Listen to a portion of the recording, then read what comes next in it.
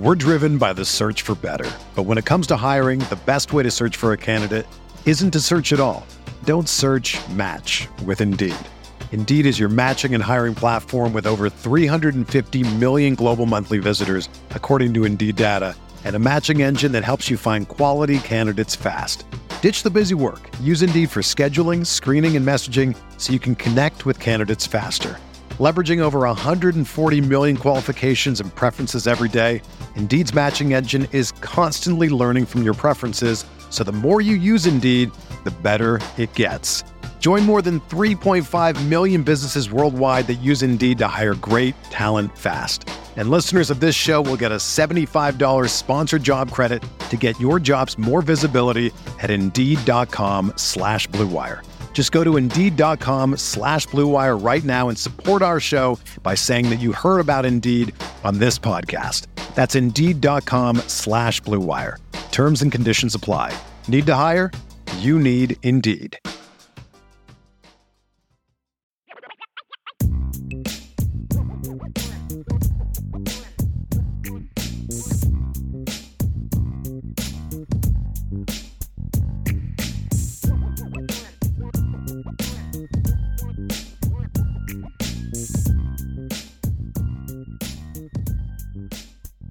Jay Henry says, if you were Georgia, where you have a ton of quarterbacks for next year, what would you do?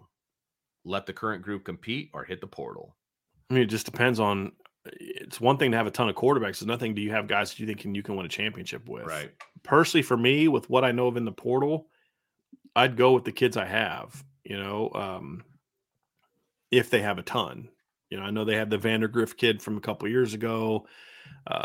Beck, the Carson Beck kid, who's their backup, I believe now. I'd go with those guys and give them. I mean, look, you just won a championship and you're playing for another with Stetson Bennett, a quarterback. You don't need to go get the next Bryce Young, right? It's not who you are. Agreed.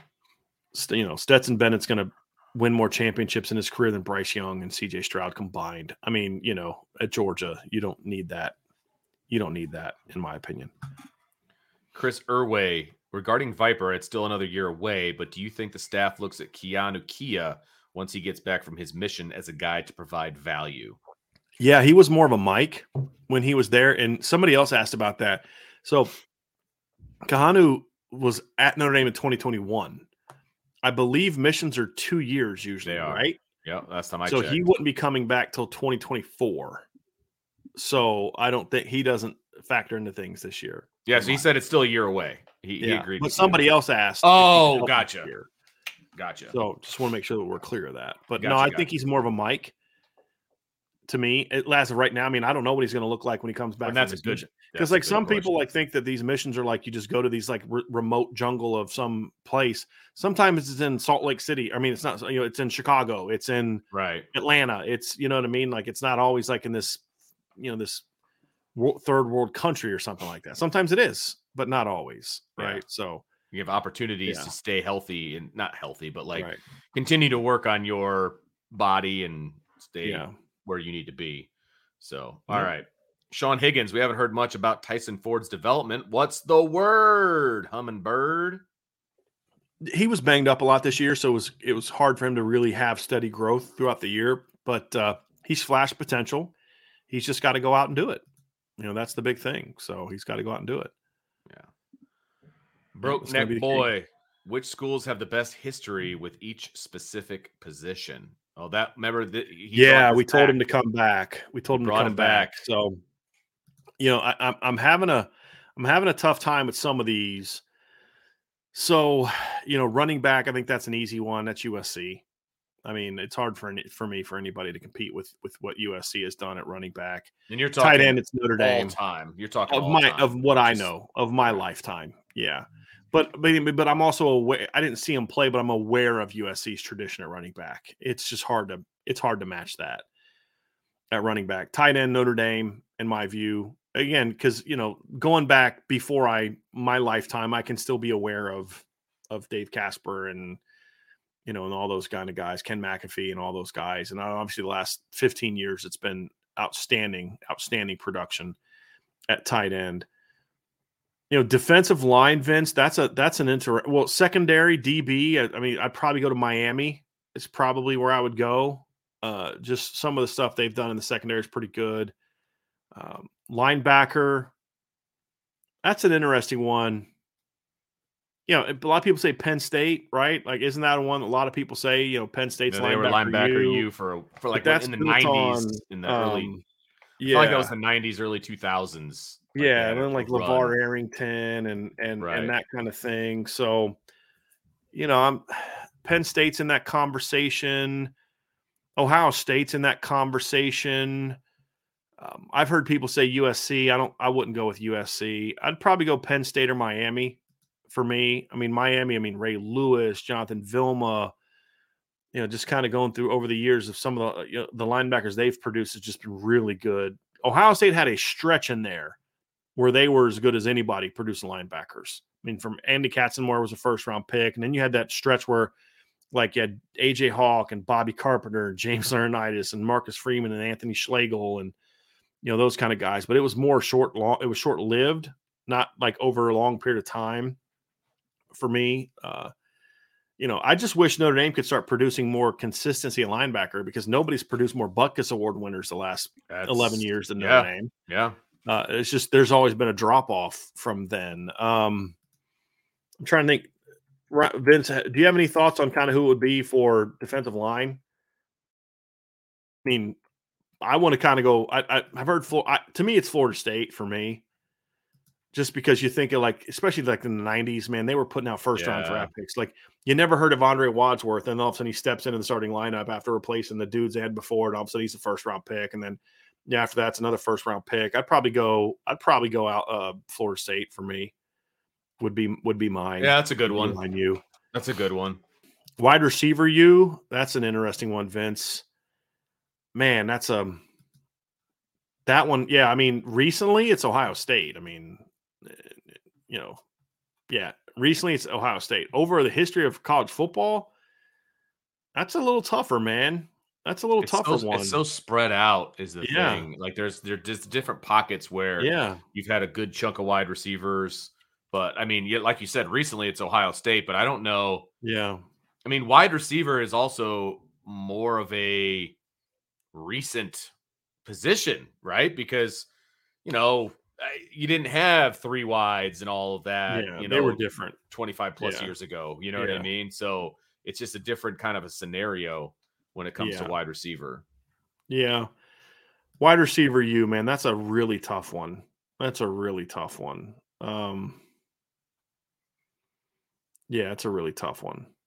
I'd have to think about that. That one I have a hard time. I mean, part of me wants to go to USC just, again, but I don't want to cheat. That's partly because of my familiarity with it, but I'd have to really think about it. Last decade, it's Ohio State. I mean, even like, not even just the recent run, but remember Michael Thomas was on the 2014 title team. Right. He wasn't even their leading receiver. He went on to like break the NFL record for catches, Like, who are the two leading receivers in yards in the NFL this year? It's Garrett Wilson and Chris Olave. Shocker. Right. Right. Yeah, exactly. It's definitely been Ohio State recently. We're driven by the search for better. But when it comes to hiring, the best way to search for a candidate isn't to search at all. Don't search, match with Indeed. Indeed is your matching and hiring platform with over 350 million global monthly visitors, according to Indeed data, and a matching engine that helps you find quality candidates fast. Ditch the busy work. Use Indeed for scheduling, screening, and messaging so you can connect with candidates faster. Leveraging over 140 million qualifications and preferences every day, Indeed's matching engine is constantly learning from your preferences, so the more you use Indeed, the better it gets. Join more than 3.5 million businesses worldwide that use Indeed to hire great talent fast. And listeners of this show will get a $75 sponsored job credit to get your jobs more visibility at Indeed.com/Blue Wire. Just go to Indeed.com/Blue Wire right now and support our show by saying that you heard about Indeed on this podcast. That's Indeed.com/Blue Wire. Terms and conditions apply. Need to hire? You need Indeed. So what have we done? Quarterbacks? Quarterback U. USC. I mean, it's kind of hard to. They got an awful lot of Heisman Trophy winners. Yeah, it really is. I hate it. I don't like it, but it is what it is. Yeah, I mean, it's hard to go against them. It really is.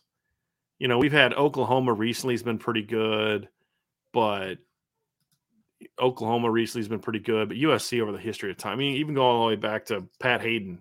You know, I mean, that'd have to be them. I'm curious, like, I'm curious kind of what other people think about this because, you know, we did running back, we did receivers, did tight end, O-line over history. That's a little different than the last decade. It's Notre Dame, but over the whole enchilada of it, I don't know. Yeah. Oh, you know, Wisconsin's been pretty good recently. That's a really good one. That's a really tough one. That's a really interesting one. Because Alabama's produced a lot of first round picks. I think a lot of those guys were overdrafted and overhyped. Yeah, right. You know, DJ Fluker was overhyped. James Carpenter was overhyped. They were better as individual, like as a unit than they were individual players, in my opinion. Yeah, I'd have to think about that one, Vince. I have to think about that one. That's the only one because again, it's also like. I mean, Nebraska always had great lines. My whole life, they had great lines. But I couldn't tell you a lot of guys from Nebraska that ended up going on to be high NFL draft picks. I know there were some, but I couldn't think of any. But I'd probably say Nebraska. They've slipped off lately, but in my history, Nebraska is the one that stands out to me. So D-line U, we said Florida State. Linebacker U, I went with Miami. DBU, what do we go with again on that one? We go with Miami on that one too. We went with Miami, yeah. Yeah, because they just had so many just crazy runs in the 80s and 90s, man. It was just nuts. Absolutely nuts. Florida State's produced a ton of good DBs over the years, too. I mean, yeah, there's Dion, but like, you know, Corey Bush and I mean, they had so many corners over the years, man. You know, but like even Miami, they had the great runs in the 80s and 90s, but then there's like Sean Taylor that came up later and like Ed Reed and Philip Buchanan. I mean, they had a secondary that one year. It was an 0-1 where like literally every dude on that in the secondary was like a first or second round draft pick. It was just nuts. So I'd have to go with Miami on that one. But I give Notre Dame tight end U. That's one I give Notre Dame to. There was a time where Notre Dame could have been in the conversation for D-line U back in the day when you think of like Ross Browner and Alan Page and all those guys. But it's been a long time since. I was going to say it's been a minute. Yeah, I mean, real long time. The best defensive lineman in recent history is what, Bryant Young?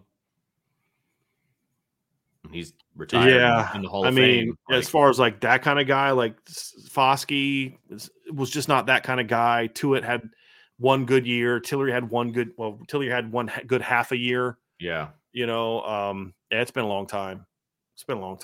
Last defensive end to be drafted in the first round was Burt Berry. Actually, no, Ronaldo Wynn is Ronaldo Wynn. Yeah. Yep. Somebody said that because my comment about Michigan that I want Denver, Harbaugh in Denver, I could not care less about Jim Harbaugh going to Denver. I would not like it, but I don't care who they hire. I mean, honestly, I just don't watch the NFL anymore. I haven't really been a Broncos fan in a couple of years now, and the moves they made this offseason were the final straw for me, Vince. It's just like it was just really bad. Yeah, it was really bad. I know we got a super chat down there as well. Do we? Okay, let me go down and grab it here from Patrick. He says, thanks for the super chat, Patrick. After Iowa and IU last night, officials show that they aren't just grossly bad and only football, waving off a tech for Iowa's coach after crossing mid-court. Yeah. First of all, if you're going to give out a tech, you can't take it back. Like, oops. Yeah. Did you see that, Vince? I didn't see it. No, I didn't see it, but I'm just saying, based on this description, if you call it, stand by it, man. Like, I guess I have an issue with that. Yeah. Like, I would just need to know the circumstances because, maybe guy yelled a word that you thought he was saying to you and you see him a T, and then he's like, no, that's a play that we run. And he could show that, right. Like, okay, that's my bad. Rescind it, I guess, but I'd have to know the context. But my gut is to say the same thing you did, Vince, which is. But I didn't see it. So you're right. I don't have all the details. But just off what he said, I would. Right. Crossing mid-court, that's some context. Like, that's. Right. It's a bit of a problem. Right. Yeah. And I would assume that he was warned. I would assume that would be the case as well. Yeah. All right. A couple super chats here to roll through from Tyler. Thank you very much, Tyler. I'm a Carolina Panthers fan. And I do not want Harbaugh. He can go to the Denver Broncos, please. Okay. I mean, I am not a fan of Jim Harbaugh, obviously, because he's a Michigan guy, but he's got a pretty good track record in the NFL. So and college. I mean, look, we can dislike Jim Harbaugh all we want, and I get it. And he's a weird dude. He's a weird dude. Really freaking weird guy. Yep. And he's always been kind of weird, and he's gotten weirder as he's gone on. But here's what Jim Harbaugh has done as a college football coach. He took over at San Diego in FCS and went 7-4, 11-1, and 11-1. He took over a terrible Stanford team and went 4-8 his first year. And by his fourth year, they were 12-1 and Orange Bowl champs. And then he laid the foundation for what David Shaw did. At Michigan, he's gone 10-3, 10-3, 8-5, 10-3, 9-4, COVID year, 12-2, 13-1. And he's had in 8 years, has had 2 top 10 finishes. He's about to have a third top 10 finish. Oh, yeah. Another year where they finished 11th, another year where they finished 14th, another year where they finished 18th. And he's now done 2 years in a row what no Ohio State coach has been able to do in 20 years, which is Michigan coach has been able to do in 20 years, which is beat Ohio State back-to-back years. So, and then the NFL, he was there 4 years. He went to the NFC Championship 3 years in a row and went to a Super Bowl. Yep. And lost to his brother. And got fired after going 8-8. That's the year they got him fired, an 8-8 year. So you can hate him all you want or think he's weird and quirky, and he is that, but the guy's been successful everywhere he's gone. Yeah. Now, if you'd asked me this 2 years ago, my conversation might have been a little different. They're coming off the 2-4 year. They'd gone 9-4 the year before that. The COVID year was a dumpster fire, but he's turned it all around, and they've done what they've done.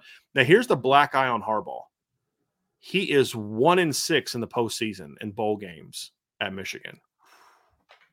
They won their first year against. It was the first year because he's 0-6. Yep.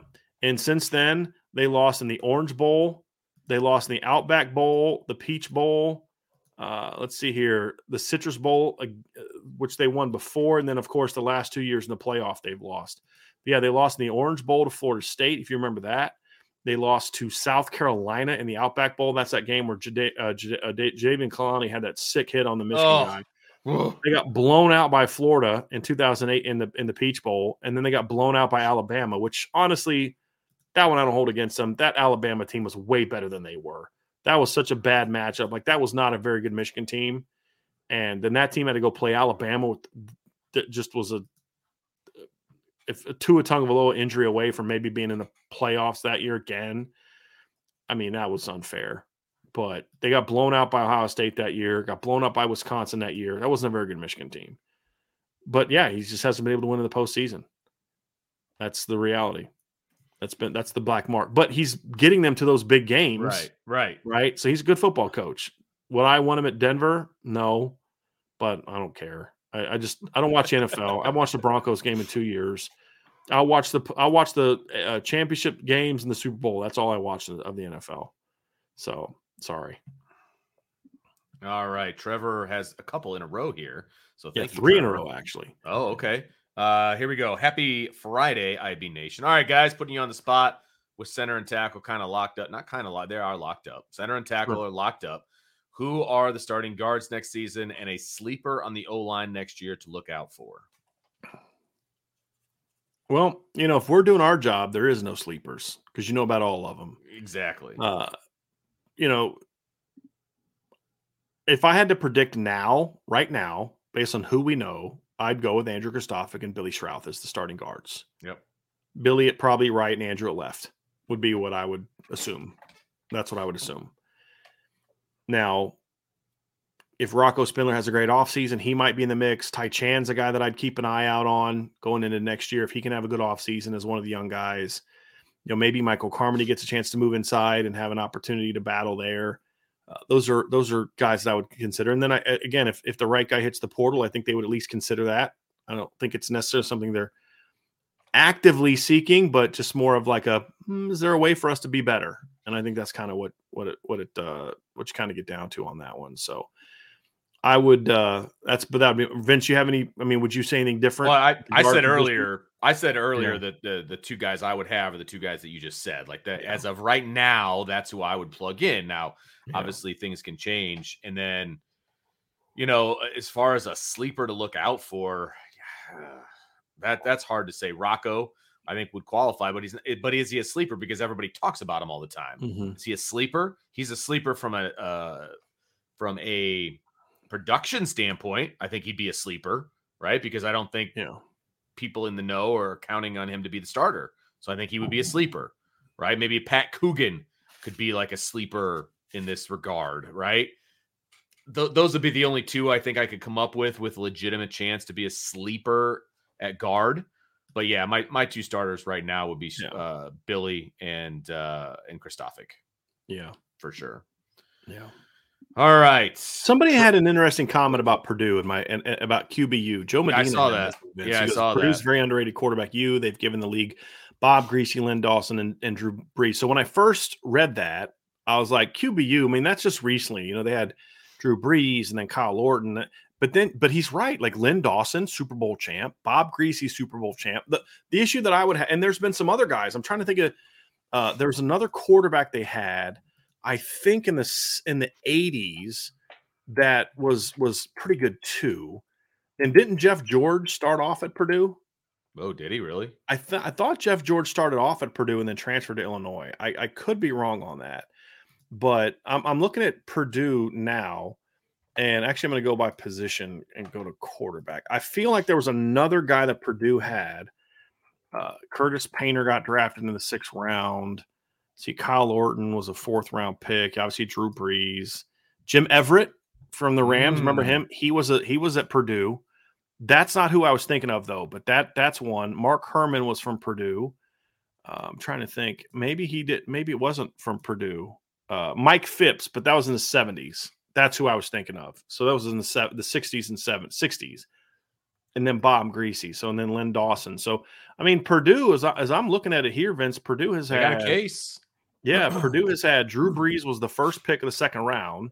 Then you had Jim Everett was the number 3 overall pick in the 1st round.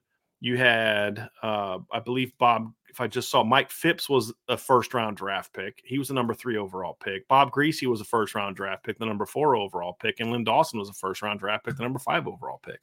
Well, so I kind of at first scoffed at this. And then I was like, no, hold on a second. Like, because you think about Bob Greasy, but then you think about Lynn Dawson, who passed away recently. I mean, he's a Hall of Famer that won a Super Bowl, played in 2, I think won 1, right? So are we talking about NFL? No, but success? They were great. They were great college players because they were high pick, is what I'm saying. No. No, that's a good point. Okay, because they've got 3 Hall of Famers. I mean, right, but my point is all those Hall of Famers were high draft picks, right? And they're not high draft picks if they weren't really good. And sure. Purdue was really good when Bob Greasy was there, right? So they weren't bums in college, because like what I wouldn't do is like look at Michigan and give them credit for being QBU because they produced Tom Brady, because y'all didn't even want him to start. You guys kept wanting Drew Henson to start over him. You know what I mean? Like, right. So I'm not giving you credit for that one. But these guys were like top 10 NFL draft. Jim Everett was number 3 overall pick. Bob Greasy was a number 4 overall pick, right? Mike Phipps was number 3 overall pick. Notre Dame hasn't produced that many top 5 draft picks at quarterback. Have they ever produced any? I mean, I'd be curious about that. If Notre Dame's ever produced what's the high? Okay, so George Izzo in 1960 was the number 2 overall pick. Let's see. Bob Williams in 1951 was the number. So, I mean, you got to go back a long time. And this is back when quarterback was a little bit different, So, yeah, the 40s. Angelo Bertelli was number 1 in 1944, right? So you got to go back a long time to see when Notre Dame was putting out that kind of production that Purdue has had since then. So, yeah, Brady Quinn was the number 1 draft pick. Before Brady Quinn, there was Rick Meyer, number 2 overall. And then after that, Berline was 4th round. Blair Kill was 11th round. Rusty Lish was 4th round. Joe Montana was 3rd round. Joe Theismann was 4th round. Terry Hanratty was 2nd round. So Notre Dame's produced some big time. Bob Belden was drafted. That's my guy. I know Bob. Really good guy. John Hewitt was 2nd round. 6th round, excuse me. Daryl LaMonica was 12th round. So Notre Dame's produced some good quarterbacks, but it's just they've gone 30 years and produced not much. Right. Jimmy was 2nd round, right? Jimmy Clausen was 2nd round. Deshaun was 2nd round. So yeah, I can't put Notre Dame in there. But yeah, Purdue's a really interesting one because hold on a second. Let me look this up, Vince, because I think Purdue had didn't Purdue win a national championship at one point in time? Hold on a second. No, they did not. They won the Big Ten though. Their claim to national championship was 1931. So yeah, I was just curious about that. But anyway, we can continue. But I thought that was a very interesting take on that one that I would not have thought of. They would not have been in my initial thought process. So good one, Joe. Trevor with another super chat. Is there a legit 300-pound plus defensive tackle in the portal that Notre Dame could desperately use? Also, is Anthony Lucas a guy Notre Dame would be interested in again? Yeah, we talked about that. Notre Dame would love to have Anthony Lucas again, but I just don't think it's going to happen as of right now. Things would have to change and go in a different direction for Notre Dame to get him, but they're trying. They're definitely trying. Yeah. 300-plus pound guy, not that I'm aware of, that would have interest in Notre Dame. I mean, because here's the thing. If that guy exists in the portal, everybody wants him. Yeah, exactly. And there's going to be NIL deals thrown at him. And, and then he's going to be looking at who's producing high draft picks. And that's the thing that's going to hurt that kind of kid is, and if he's draft eligible, he's that good, he's going to be going pro anyway. And they tried to get one of those guys, and he transferred to Florida State instead of Notre Dame. And even though he's from an hour down the street, what's Michigan City, Vince? Like an hour, 45 minutes? 45 minutes. They couldn't get him. It's a problem. Yeah, it's a huge problem, especially how much he grew up loving Notre Dame. Yeah. So, Steve Rolfe with the super chat. Thanks, Steve. He says, "Love the T-shirt I just got from the Irish Breakdown store." Nice, very nice. I wear mine all the time. I've got one on underneath this one. Look at that. I got Irish Breakdown all. I'm layered up, baby. I love my T-shirts. They're super comfortable. Yep, super comfortable. And we got another one here from Trevor. What kind of role do you see Tyson Ford having? Well, that's going to have to be determined in the offseason, Trevor. I mean, not to be dismissive of your question, but like right now, he was banged up a lot this year. So he's not in that conversation just yet. He's going to start basically from the bottom, and he's going to have to work his way up. But I'll say this. I've talked to some different sources, and when the light goes on for him, he's good. He shows that potential. He's young and raw. And so this is going to be a very important offseason for Tyson Ford. Very important offseason for Tyson Ford. And he's one of those guys that if the light can go on for Tyson in the weight room this winter and then on the football field in the spring, Vince, we could have some really, really interesting conversations about what the defensive line is going to look like this year. Yeah. He could be one of those key guys, in my opinion. Him and Jason Onye are two guys that I'm just like, man, I hope the light goes on this offseason. Man, I hope the light goes off this offseason, because if those two kids can bust out, that's going to make this D-line a heck of a lot better, man. Yeah, it really could. Better. Absolutely, Vince. Absolutely. Irish Gordian Knot. Brian and Vince, what do you think about Henderson coming down as a gadget viper? Anything to get him more chances to get to the quarter? He can't be on the line of scrimmage. He's not big enough. I'm okay bringing him on an occasional blitz, but I want him playing in the alleys. Yes. That's where 100%. I want him playing. 100%. He is nowhere. He will get eaten alive if he starts off on the line of scrimmage. Yeah. Just well, he said kind of gadget viper. So, I mean, I would imagine he's kind of thinking moving him around a little bit, that kind of thing. But still I don't. Yeah. Same guy. Emil Wagner is so athletic. How would you feel about the staff carving out plays where he's a tight end H-back? In the goal line, I'd have no problem with that whatsoever.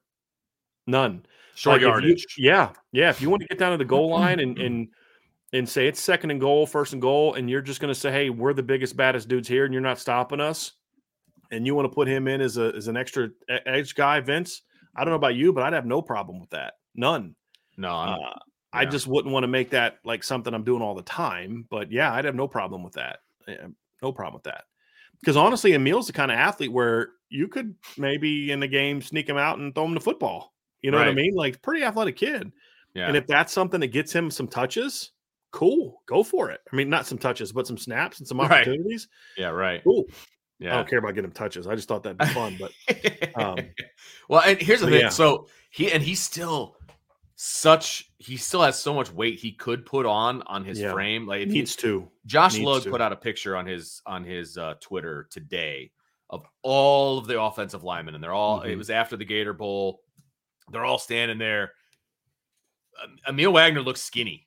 Yeah. I don't know how else to put it. Well, I've seen some film of practice from this year, and he's noticeably thin. Yes. Like noticeably thin. Do you see the picture that I'm talking about? Yeah, he just looks a lot thinner than he looks like a tight end standing around with a bunch of offensive linemen. Yes, absolutely. So in order for him to be a starting offensive lineman, he's going to have to put a lot of weight on. But in this regard, I have no problem with it whatsoever, what you're talking about. Because what it does, so Emil has tremendous upside. Right. Like he's long. He's got bricks for hands, Vince. Like big cement, A-grade cement hands. Right. He's long. He's athletic. I've heard he's really smart, which is always important for an offensive lineman. He's just light, and he's raw technique-wise. The technique part, I'm not worried about. That'll come. If you're a hard worker and you listen to Harry, that'll come.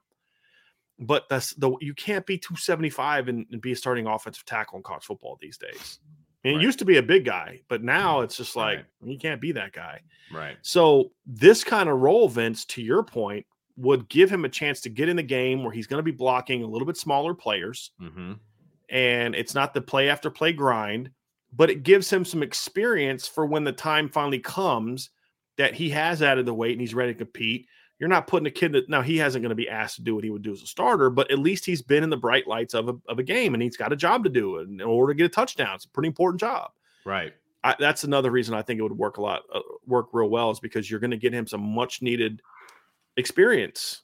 I would do the same thing if Billy Schrauth wasn't a starter. Right.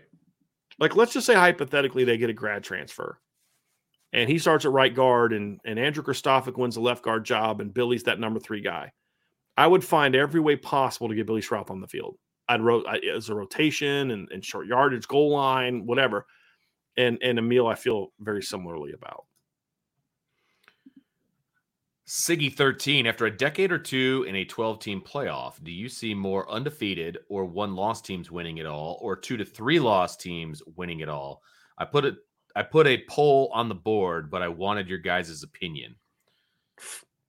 You want to start? Yeah, I'll start it off. I think you're going to see more undefeated or 1-loss teams winning it all because they're better teams. I mean, they're more complete. You will see the occasional 2 to 3-loss team win it. The occasional. But the question is, do you see more? I mean, just the basis of the question, undefeated or 1-loss teams are generally better than 2 or 3-loss teams. Now, you can get hot at the right time, and that it's just like the NCAA tournament for basketball. You can get hot and you can make a run. I have no problem with that. But I think if you're looking at a 10 to 20 year period, there's going to be more undefeated or 1-loss teams winning than there will be 2 to 3-loss teams winning. To me, it depends. And I think you're going to agree with me on this, Vince. It depends on what the criteria is for making the 12-team playoff. Okay. What I would love is if the committee started putting more emphasis on things like schedule and where you really challenged and say, hey, we're going to take this 10-2 team that played 5 ranked opponents over this 11-1 team that played nobody, or even this 12-0 team that played nobody, right? That wasn't that maybe loses in the conference championship game, right? I'm going to take this team over here that played really brutal out of conference schedule and all. Like Clemson this year would get a big boost for me in this scenario because they scheduled Notre Dame and South Carolina out of conference. Like, I want to see that. And, so that if let's just say there was no automatic bids and I had to come down to an undefeated Michigan team that had like 2 good games all year and a team just trying to think of a team that played like Notre Dame's 1988 schedule and lost 2 games. Yeah. Give me that team over that team. If the if the committee, because the NCAA doesn't have anything to do with the playoff and the championship game in college football, if the committee was willing to like really make its criteria such that, hey, here's what we care about. We care about teams that prove over the course of an entire season and against quality scheduling that they're that good. If they would do that, then what you would see now is some of those teams that maybe like USC 2016 that weren't good in September because there was an injury or they were a young team, but by the end of the year, Vince, like you said, they're really hot. Then what you're going to end up finding is more teams like that are going to make runs and knock somebody off. And then that sets up opportunities for other teams to kind of get into that. So, but that's not happening if, like, right now, my fear is that they're just going to continue to overhype teams based on their win-loss record and not who you played. And especially with the SEC constantly getting overhyped about how good of a league it is. And there's no incentive for the SEC to play well out of conference. Then all of a sudden you start seeing these 12-1, 11-1, 12-0 teams that just don't play anybody. And those teams are getting in. And it's just that nonsense over and over, to your point. But if you start rewarding teams that play tough, then more and more teams are going to have to say, hey, we have to schedule tougher out of conference, which means there's a chance, Vince, a greatly increased chance that some really good teams have a couple losses on their schedule early on, and then late in the year, they get hot and they're ready to go. You know what I mean? Because, like, here's what I don't like. I'll use Notre Dame as an example. Give me a 2016 3-loss USC team in the playoff over a Notre Dame 2021 1-loss team in the playoff. Because that 2021 Notre Dame team beat nobody. Nobody. That 9-3 USC team from 2016 beat top 5 Washington on the road by 2 touchdowns. They had a really bad start to the season, but by the end of the year, they could have played with anybody. You get my example, Vince? So, like, I do. I just don't think that's going to be the debate. It would require the committee to. That's why I said it would require the committee to change the criteria for that. Yeah. But under the current way that they pick teams for the playoff, Vince, there's no incentive to schedule tough out of conference. Agreed. The only teams that there's incentive that this is what makes it so screwed up. The only incentive to schedule tough is the lesser known teams.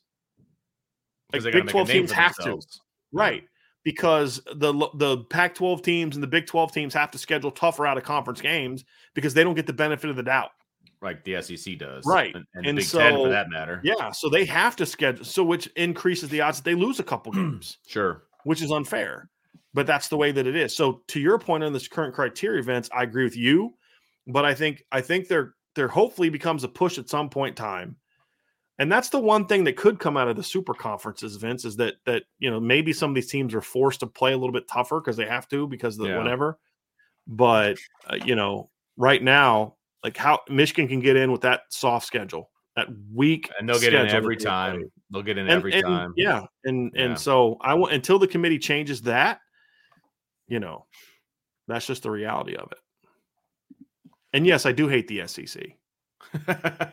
Can't believe I've never hidden that fact. Yeah. Like, I don't know why somebody's surprised in this chat that I hate the SEC. If ND is committed to Al Golden, does he really have 3-3-5 in his system? Absolutely. He ran a 3-4 defense back in the day. He knows how to run a 3-down look. Right. I just think one of the good things I think Al Golden did this year, Vince, is he coached his personnel. Yeah. Like, that's what I think he did a good job of. He didn't have 3-3-5 personnel this year. He had 4-down personnel with Isaiah Foskey. And so I think he coached that. So, yeah. All right. Next up on the list is Ty C. Out of the players currently on the roster, who are your picks for captains? Oh, boy. I mean, you got to think Sam Hartman's going to be in that conversation because he's been a multi-year captain. Offensively, Vince, I think Zeke Correll's the guy that I'm keeping my eye out on, that I could see kind of stepping into that role. Defensively, I think J.D. Bertrand, obviously. Yes. Cam Hart will have a shot to step into that role. Potentially Riley Mills, but he's got to step up and play a little bit better. Because usually it's going to be juniors and seniors. So, like, you're not going to see like Benjamin Morrison and guys like that. Tight end, I don't know if I see anybody there. I said Zeke on the offensive line, but it wouldn't shock me if like Blake or Joe kind of has a great offseason of leadership and they become one of those guys. Defensive line-wise, Vince, Howard Cross could potentially – I don't know how talkative he is, but maybe from a leadership standpoint, maybe him or Riley, maybe. J.D. Bertrand and Jack Kaiser at linebacker, secondary-wise, Cam Hart. I can't think of anybody else in the secondary that I consider a captain type of guy, Vince. The only person I would consider, but I think he still needs another year, would be Xavier Watts. Yeah. Yeah, but I still think he's a year away. I don't think it'll be for this year. So that would be the only. I wouldn't really consider any of the running backs. I just don't. They don't. I just wouldn't. I think in 2024 that's different. It wouldn't shock me if like Audric Esme steps into a captain role. Absolutely, but not next year. Not in 23. Because you got to also, people have to remember, juniors as captains, that's not really a thing. Yes, it was for Michael Mayer. They've had it's more reward for a great player. Yeah. Kyle Hamilton in 2021, Michael Mayer this year. Because Michael Mayer earned his more. Agreed. But they also knew Michael Mayer and Kyle Hamilton were leaving after their junior year. So, I mean, Michael Mayer's was more deserved, in my opinion, than Kyle Hamilton. I completely agree with that. I completely agree with that. So, yeah, I would throw a lot of the juniors out of the mix just because of that, except for maybe a Joe Alt, because I think he could be a 3-year player. Or Blake. I can see now. See, I know that Joe is the better player right now, but I could see Blake stepping into more of a leadership role because he's a vocal kid. He does a lot in the community. There's a lot of things. There's a lot of captain traits I see in Blake. He just has to continue maturing because he's a sophomore, like every other sophomore does. Right? Exactly. Joe strikes me as more of a quiet type of guy. Where Blake could kind of become a captain in the similar way that Q was, and Joe could become a captain in a similar way that McGlinchey was. Yeah. I could see something like that. But I wouldn't discount Blake either because he's got a little bit of this to him. Like he's not afraid to talk and speak his mind. It's just you just want a guy that's got a little bit more seasoning on what to say and how to say it and when to say it, which just comes through experience. Yeah. But I think Blake's a kid that I would be curious to see if he can have the necessary growth as a young man and a player to become that, because he's got some because he works hard. From everything I've ever heard about Blake, he works hard. He's not just some big kid who gets by on being talented. You got to kick him in the pants all the time. Right. Yeah, I've never heard that about him. He'd be an interesting one, Vince. Because Joe Alt makes sense. I'm not Joe Alt. Right. No, I'm not. I'm just saying along with Joe Alt, I could easily see Blake Fisher maybe step into that kind of role as well. I think this could happen too. Michael Vincent, he's coming back for what? Yes. 10th year. I mean, he's been here for a long time. And I'm a big believer in special teams captains. Me too. I think you can't tell me as a coach that special teams is this really important thing but then not have a guy who's a captain who only plays special teams. Yeah. That's a great point. It's a great point. Who had that one? Who had that one? It's at the very, very bottom. Back up. Yeah. That's a great call. Yeah. Great call on Michael Vincent. Absolutely. Because he's got all the leadership. It's not that he's just good at what he does. He's got a lot of leadership characteristics that you look for in a guy. Absolutely. Right. That's a good one. Because that's why Bo Bauer was the captain this year. It wasn't because of his linebacker Absolutely. play. It's because he's a special teams guy. And that's good. That should be the case. You should always have the NFL usually does that, right, Vince? Don't they kind of have on that one? It's usually one from each offense, defense, special teams. So absolutely. Yep. Ty C out of the players currently on the roster. Oh, I already read that one. Let's get rid of that one. There we go. How about this one from Katie? When do you expect the starting QB to be named, and how will that affect reps for Hartman and Buckner? Oh, I don't know. I really don't know. I mean, I think they're going to have a pretty good idea by the end of the spring. Just my opinion. If Notre Dame is the staff that I think that they are, and we've seen examples of this already with how they handled Drew Pine, I give them credit. It would have been very easy for Coach Reese and Coach Freeman to decide, you know what, let's not say anything to Drew right now. Let's get through this portal window and all that kind of stuff, and then but they went to him right away and said, hey, we're going to bring a transfer kid, and Tyler's probably going to start the bowl game. Yeah. Now, they hoped that he would stay, but they knew that they're not stupid and naive. They didn't. Right. They weren't like, oh my God, Drew's transferring. Like, we don't have any clue why.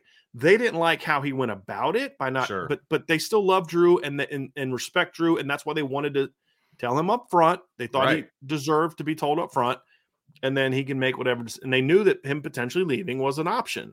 Right. I think that they'd hoped he would stay for the game, and I think they'll do the same thing to Tyler, and say, we don't want you to leave, but Sam's the guy right now, right? Like, we're going to fall camp, and if you continue growing, you may be the guy, but Sam's the guy right now. If that's the truth, right. Now, if it's close, then don't name a guy, right? But if Sam's clearly the guy, then I would say, Tyler, here's the deal. Sam's going to start right now and go into fall camp as a starter, but here's what we need you to do, man. You are still a big, big part of our present and our future.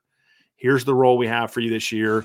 We're going to continue to develop you as a quarterback, and our hope is that you're a 2-year starter after that. But also be honest with him then. So if he does decide to leave, he can leave then and not later. And then Notre Dame can then go into the portal to find a backup.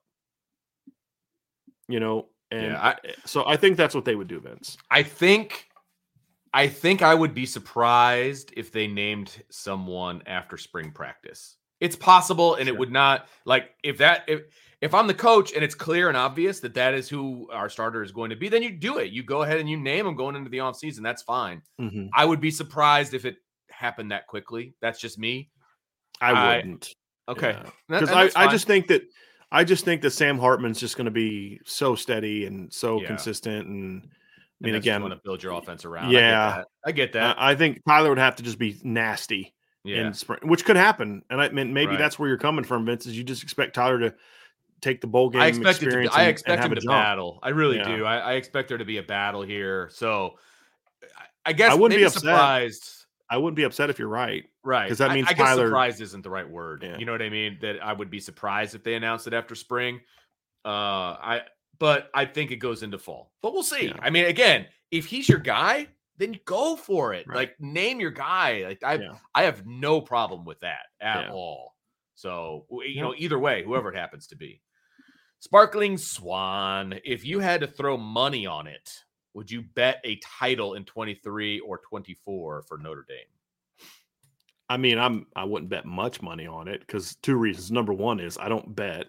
And number two is I think Notre Dame has an opportunity both years to compete for a title, but we're talking about a team that hasn't won a title in over 30 years. They got to show it to me first. They got to prove it to me first because just because you have the roster to win a title doesn't mean you're going to – Alabama had a roster to win a title this year and win it.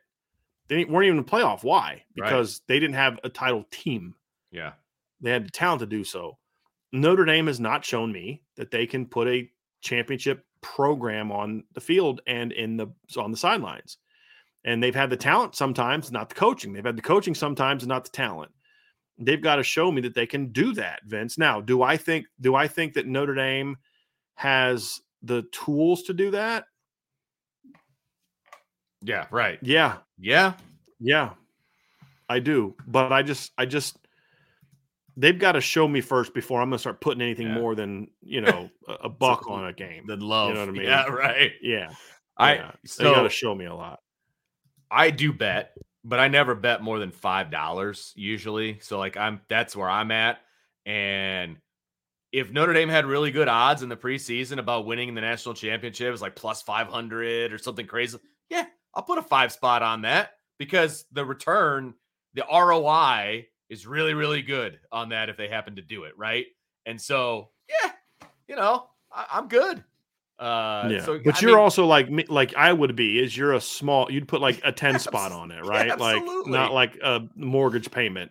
No, no, absolutely not. I wouldn't even put a mortgage payment on it once I found out that they were in the playoff. Okay, because I'm just not that guy. I even if I was super confident, I'm not that guy. So I would not do that. But look, they're going to have every opportunity, and we'll talk about that more as we go. But when you look at the perennial powers, the powerhouses that are usually out there, there's a lot of transition with some of those teams going into next year. Let's go. I mean, why not? Let's have some fun with it.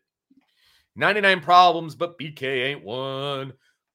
Brian, you don't want 3 linebackers on the field at the same time in 23. Is that if it's the current group of veteran linebackers? That's what he's saying. Is it? By the way, right? Yeah, he goes, is that because of the 3 returning linebackers? Yes, 100%. Notre Dame had 2 of Colley, Sneed, Ziegler, and Junior playing at linebacker plus 1. What say you?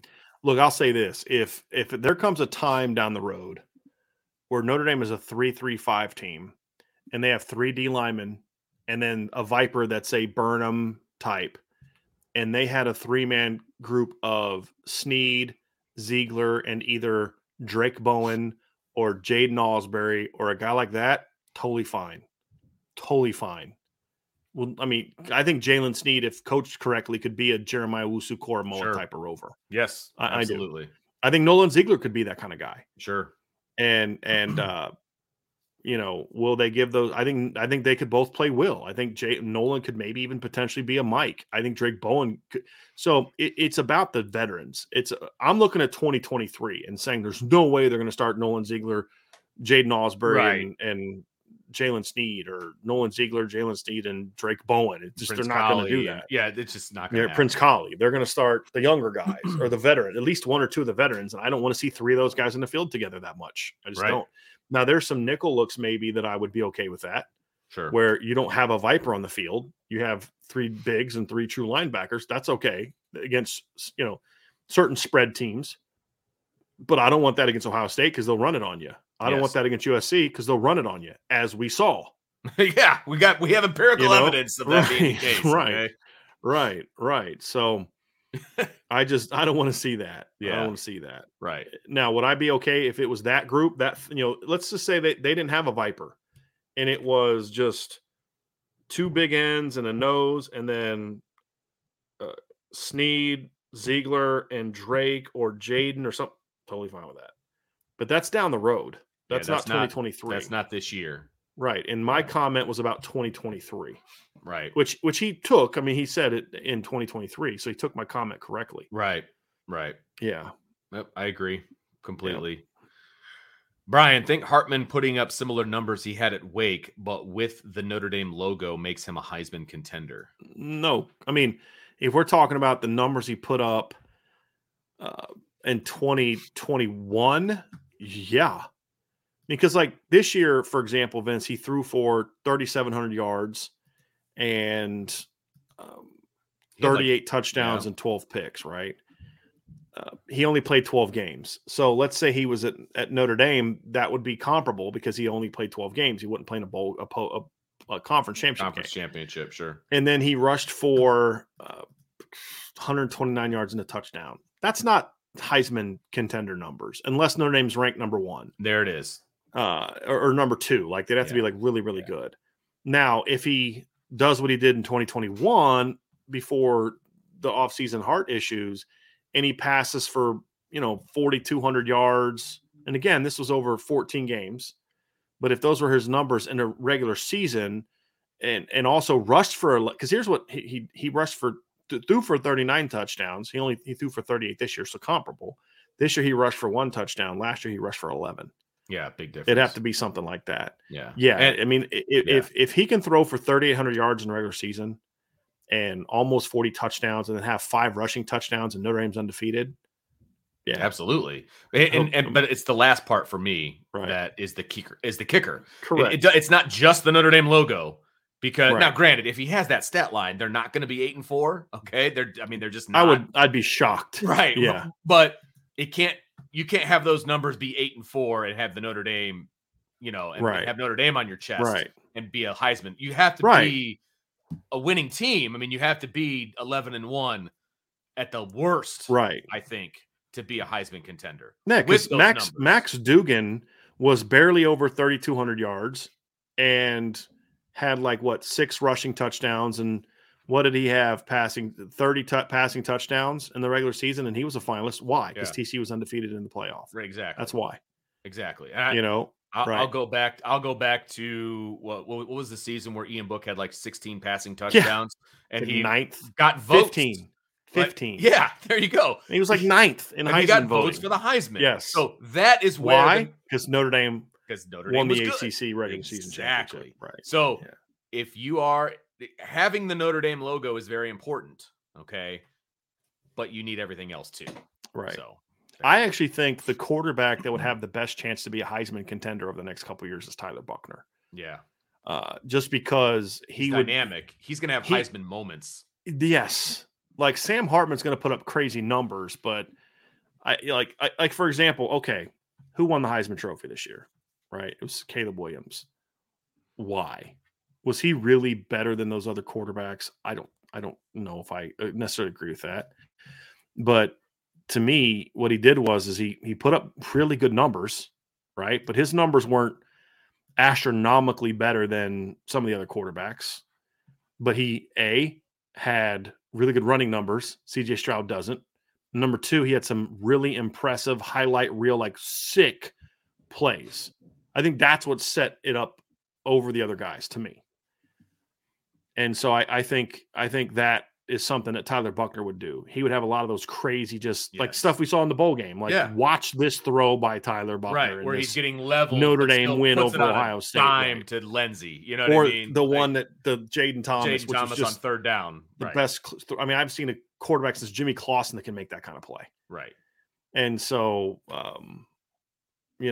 that's kind of where I would be, Vince. Is I think he could do that. Sam would just have to put up great numbers, but more so, it would be if Notre Dame's ranked in the top 4 and undefeated, and Sam Hartman's healthy and putting up 3,700 yards and almost 40 touchdowns, the answer is yes, absolutely, he'll be there, no and question. could win it.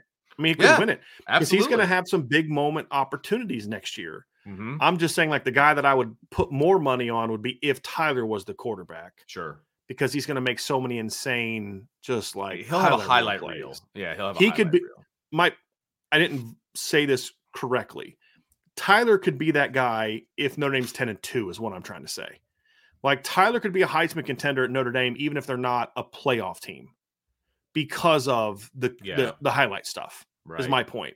And that's why I drew the Caleb Williams comparison, because he wasn't a Heisman. They didn't make a playoff guy. Yeah, right. That's what I'm meaning to say. Sam can get in it and win it if I'm not predicting that. I'm just responding to the question. Right. If Notre Dame's an undefeated playoff team. Right. I didn't say this. I didn't preface this, so I misled. I'm saying is if Notre Dame's not a playoff team, Tyler's the quarterback that could still be contender for a 10-2 Notre Dame team, because he'd not only put up the passing numbers, but big time rushing numbers. And he just would have every week is just going to have some sort of just nutty, did you see the throw this kid made or the run this kid made type of highlights. And that's what attracts voters. Yeah. Absolutely. That's what I meant to say. 100%. Because they won't watch the games. They'll watch the highlights. I mean, that's just, let's be realistic. You know? Yep. Okay, Brian, when does the position change conversation normally happen? Do you think Marcus Freeman has had the safety conversation with Clarence Lewis? Don't believe they have. No. Based on the conversation I've had in the last week or two, I don't think that I think that would be more of somebody's going to have to show them, and it's going to have to happen during spring ball. Yeah. In my opinion. Somebody's going to have to step up in spring ball and say to them, hey, halfway through spring, Chance Tucker's just killing it at corner, or Ryan Barnes is killing it at corner, or Christian Gray is just, dude, he's the next Benjamin Morrison, and everybody's healthy and all that. Then I would say, okay, Clarence, here's the deal. Here's what we want to do. Because in a perfect world for me, I still think I've kind of gone back and forth on this, but where I think I'm settling in is I would actually like to see Xavier Watts and Clarence Lewis be the starting safeties, and then Ramon rotating in. That's me. That's where I'm at. So that's where I'm at. Yeah. But, we'll see how that happens. Because right now I've dubbed a starting safety somebody who's not even playing safety. So, we'll see how that transpires. All right. Yeah. Last one, Brian. Let's wrap it up with a super chat from TJ. Thank you very much, TJ. Do you expect any O-linemen to transfer out this year? I don't really comment on guys that are going to transfer out. That's not my place. I don't want to put that out there unless I know of a guy. I'm trying to think of the right way to answer this. I won't be shocked if a lineman leaves. I'm not going to, that's all I'm going to say. Look, I don't like talking about guys leaving because that's, I don't want guys to leave, but I'm not going to numbers are such. Like, you have way more inside info than I have. And I'm not saying you have inside info on this, but I do. I figured. Yeah. Here's what I have to say. As I look at this picture on Josh Lugg's Twitter account, it's a lot of dudes. That's my 5 more. Right. That's my point. There are only 5 starting spots. 3 of them are locked up for next year. That means only 2 spots are available, and there's a ton of dudes in that picture. And I'm looking at this list, Vince, and only 3 of those guys are out of eligibility. Yeah. Well, there you go. Right. Well, not even that. Only 2 of them are. I mean, if Jaret Patterson wanted to come back, he could. He's not going to, but he could. Right.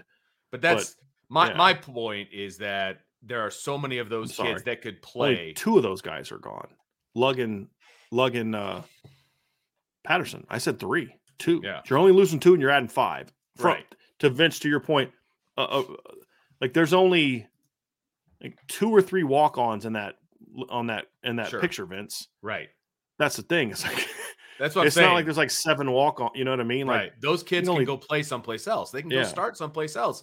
And the writing's on the wall that might not happen at Notre Dame. So, yes, judging by that picture alone, there's going to be some transfers.